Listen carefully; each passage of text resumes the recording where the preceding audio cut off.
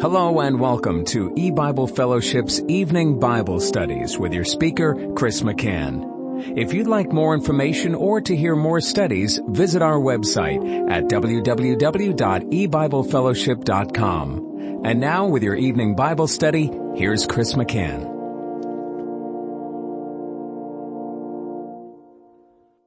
Good evening and welcome to E-Bible Fellowship's Bible study in the book of Genesis. Tonight is study number 14 of Genesis chapter 9. And we're continuing to look at verses 21 through 27. And he drank of the wine and was drunken, and he was uncovered within his tent. And Ham, the father of Canaan, saw the nakedness of his father and told his two brethren without. And Shem and Japheth took a garment and laid it upon both their shoulders and went backward and covered the nakedness of their father. And their faces were backward, and they saw not their father's nakedness. And Noah awoke from his wine and knew what his younger son had done unto him. And he said, Cursed be Canaan, a servant of servants shall he be unto his brethren. And he said, Blessed be Jehovah God of Shem, and Canaan shall be his servant. God shall enlarge Japheth, and he shall dwell in the tents of Shem, and Canaan shall be his servant. Well, again, just to quickly summarize the last study, we saw that nakedness in the Bible points to one's sins being open to the eyes of God. The covering of nakedness is a picture of salvation. Ham did not cover his father's nakedness. Canaan, now it's possible that Canaan was there and just not mentioned, but since God doesn't mention him, that would be speculation. But it's just more likely Canaan is the one that receives the judgment, the curse, because he is the one in the line of Ham that identifies with the corporate church. But anyway, there was a failure to cover Noah's nakedness, and that later on results in the curse. Shem and Japheth, however, take a garment, they laid it upon their shoulders, and went backward. Notice the care the Lord takes in verse 23 to describe their act, and he stresses that they did not see their father's nakedness. I'll read the verse again. And Shem and Japheth took a garment and laid it upon both their shoulders and went backward and covered the nakedness of their father, and their faces were backward, and they saw not their father's nakedness. They were doing everything they could to look away, and that's because of what we read before about uncovering your father's nakedness, just a bad connotation in the Bible. And so very respectfully, humbly, they honored their father, and they also, in covering his physical nakedness with his garment, provided a picture of those that would deal their bread to the hungry, that would see the naked and cover them. That is, they would share the gospel, which provides spiritual covering for man's sin. And so they did well. They did well historically. It was a great demonstration of honoring their father, and they did well in the picture that they painted in the spiritual realm of those that had the responsibility of bringing the gospel to others, that sin might be forgiven and covered over, and they did so. And then it says in verse 24, and Noah awoke from his wine and knew what his younger son had done unto him. He woke up and he knew what his younger son had done, and The following verses also indicate he knew what Shem and Japheth had done. Now, what does it mean that Noah awoke from his wine? Well, Noah was a husbandman, and we've already seen that God the Father likens himself to a husbandman. And a husbandman, remember in James 5 verse 7, who patiently waits for the early and latter rain. And he does not pour out his wrath until the seasons of rain occur, and then the precious fruit of the earth is brought in. So the husbandman is sort of what sleep pictures. That is God's role as a spiritual husbandman, overlooking the vineyard, overlooking his salvation program that worked out over many centuries. He did not take action in the pouring out his wrath upon the sins of mankind because he had to wait. He waited for the rain to fall, the fruit to come in. And it is similar in a way when God is inactive, when God is not pouring out his wrath, mankind tends to think, well, God's unconcerned, God isn't paying attention, God's asleep. And that's kind of the picture here. Noah awoke. He awoke after the time of his nakedness, and he was lying there for some hours.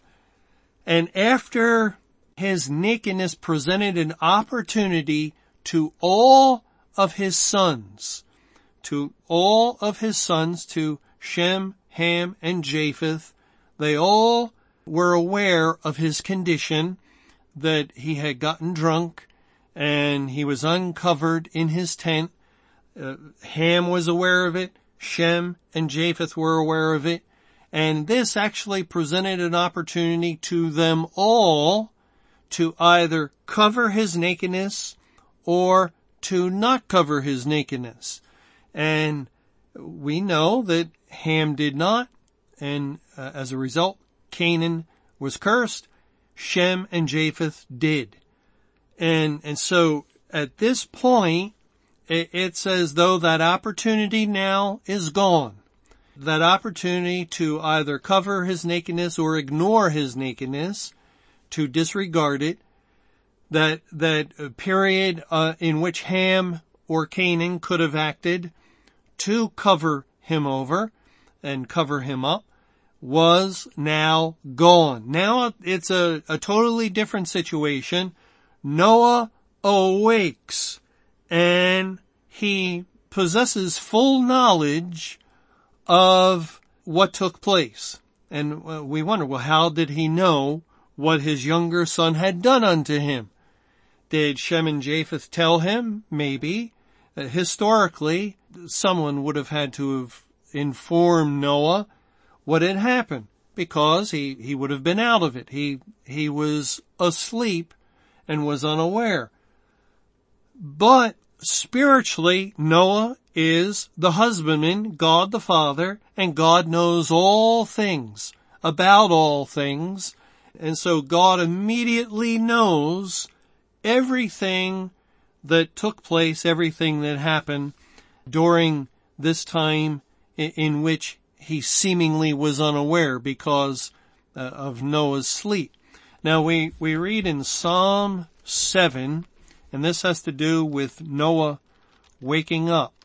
In Psalm 7, it says in verse 6, "Arise, O Jehovah, in thine anger, lift up thyself because of the rage of mine enemies, and awake for me to the judgment that thou hast commanded." So we see in Psalm 7 verse 6 that there's a cry for God to awake to judgment. And that's something that we're going to see a few more times. In Psalm 44, beginning in verse 22, "Yea, for thy sake are we killed all the day long. We are counted as sheep for the slaughter. Awake, Why sleepest thou, O Lord? Arise, cast us not off forever. Wherefore hidest thou thy face, and forgettest our affliction and our oppression? For our soul is bowed down to the dust, our belly cleaveth unto the earth. Arise for our help, and redeem us for thy mercy's sake. And here the people of God are in trouble, and again there's a cry, awake, why do you sleep?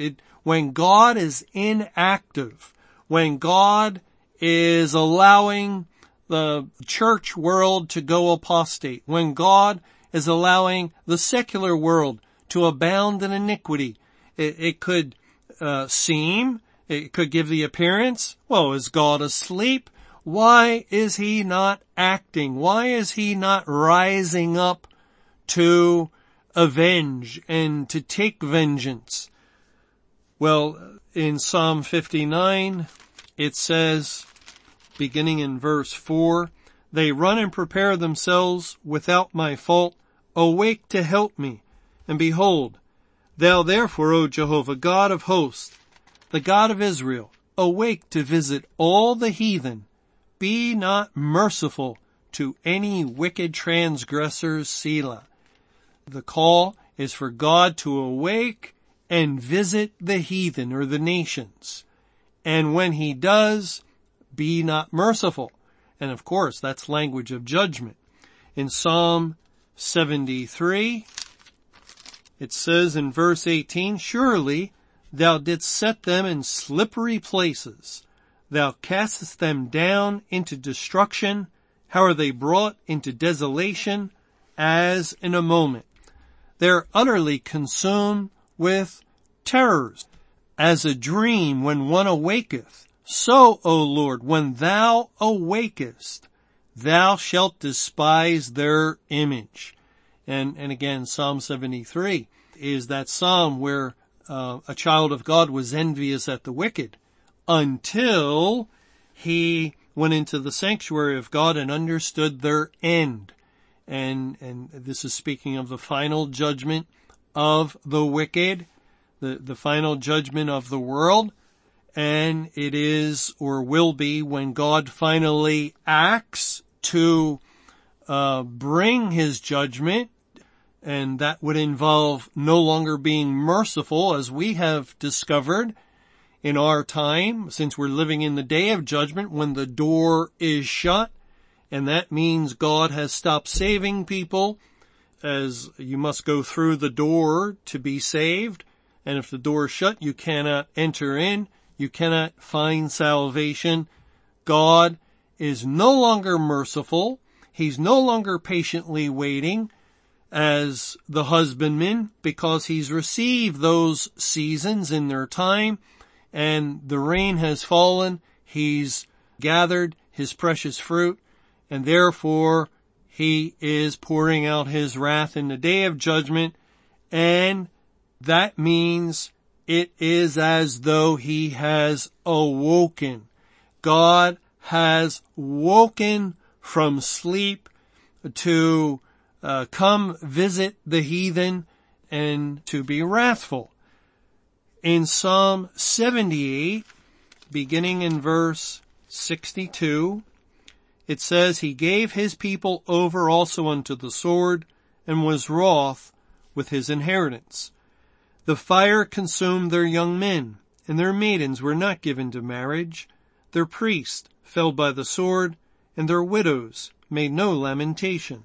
Then the Lord awaked as one out of sleep, and like a mighty man that shouteth by reason of wine, and he smote his enemies in the hinder parts, he put them to a perpetual reproach.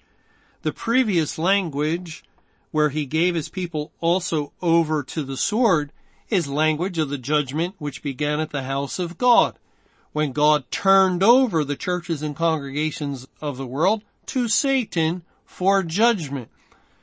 But God was inactive in the sense that, yes, he actively judged the church by departing from them, but he allowed the wicked, he allowed the Babylonians, as it were, to destroy Judah. He allowed Satan and his kingdom of darkness to overrun and destroy the churches until the end of the Great Tribulation, the 23-year period.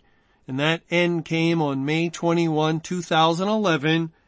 Then the Lord awaked as one. Of course, God wasn't actually asleep, but his inactivity gave that appearance. He awaked as one out of sleep. It says in Psalm 78:65, and like a mighty man that shouteth by reason of wine. Notice that Noah awoke from his wine. And God too is picturing himself as coming out of sleep like a mighty man that shouteth by reason of wine. So there's a connection, a tie-in that the Lord is making between waking up and wine. And it says in verse 66 of Psalm 78, and he smote his enemies in the hinder parts, and he put them to a perpetual reproach. It is that perpetual, ongoing, and the destruction God will destroy the enemies of his kingdom with in the completion of this day of judgment will be a perpetual and everlasting destruction from the presence of the Lord. We read in 2 Thessalonians chapter 1, when mankind is destroyed forevermore, that's an everlasting destruction. Their annihilation, the cessation of their being, is a perpetual reproach, and it occurs after God wakes up. Just like Noah the husbandman. Going back to Genesis 9, verse 24, and Noah awoke from his wine and knew what his younger son had done unto him. And it goes on in verse 25, and he said, cursed be Canaan, a servant of servants shall he be unto his brethren. And he said, blessed be Jehovah God of Shem, and Canaan shall be his servant. God shall enlarge Japheth, and he shall dwell in the tents of Shem, and Canaan shall be his servant. Noah awakes, knows all. He has the full picture. He knows who did what to him and who did not do anything to him regarding his uncovered condition. And then he pronounces the curse and the blessing. And one thing we see here that really we're finding in many places now in the Bible is Noah in his waking up is a picture of God as judge. God is going to judge the world. He's going to judge mankind. And at this point, Shem, Ham, and Japheth, they're all the sons of Noah. Later, of course, we read of Canaan, who is cursed. But these are all the people of the world, aren't they? It hasn't gotten to the point where the earth has been overspread, where the nations have developed. There hasn't been the division of the continents. That won't happen until the days of Peleg. There hasn't even been the division of tongues at the Tower of Babel. That's still in the future. This is all the world that are in this camp. They represent all people, saved and unsaved. All people, all nations that are alive at that time and represent all nations that will be alive at the end of time, at the end of the world in our present day. All nations come before God is what we see here. We see Noah pronouncing judgment. It just so happens that one judgment for Canaan is the curse. It's the negative. It's a very destructive judgment. It's what we come to think of when we hear the word judgment. Judgment is when God curses, when when he destroys, when he pours out his wrath. But we really should have a greater understanding of judgment than our previous understanding, because it's also a judgment when Noah pronounces the blessing. The giving of the blessing to Shem and Japheth is just as much a judgment as giving the pronouncement of the curse to Canaan. The judge is Noah. Noah has all the facts. He knew what his younger son had done, and he also was aware of what his other sons had done to him in covering him respectfully. Having all knowledge and all facts concerning this issue of his covering or lack of it, he then is able to pronounce judgment to all. All people are judged by Noah, all people of the earth. And some are cursed and some are blessed. And this ties in with a parable that the Lord Jesus Christ gave in the Gospel of Matthew.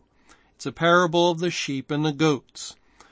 We want to spend some time in that parable, so we're not going to go there now and try to rush through it. We'll just close this study a little bit earlier, and Lord willing, in our next study, we'll go to Matthew chapter 25, and we'll read of a very important and significant parable that Christ gave concerning Judgment Day. And we're going to find that parable has application and fits with our present understanding, with the things that God has opened up to us regarding God's elect remaining on the earth in the day of judgment, and also God's elect being judged. Thanks for joining us for E-Bible Fellowship's Evening Bible Studies. You can hear these studies Monday through Friday over Paltalk, Skype, E-Bible Fellowship's webcast audio, or over your phone. For more information or to hear other studies, visit www.ebiblefellowship.com. Until our next study, may the Lord's perfect will be done.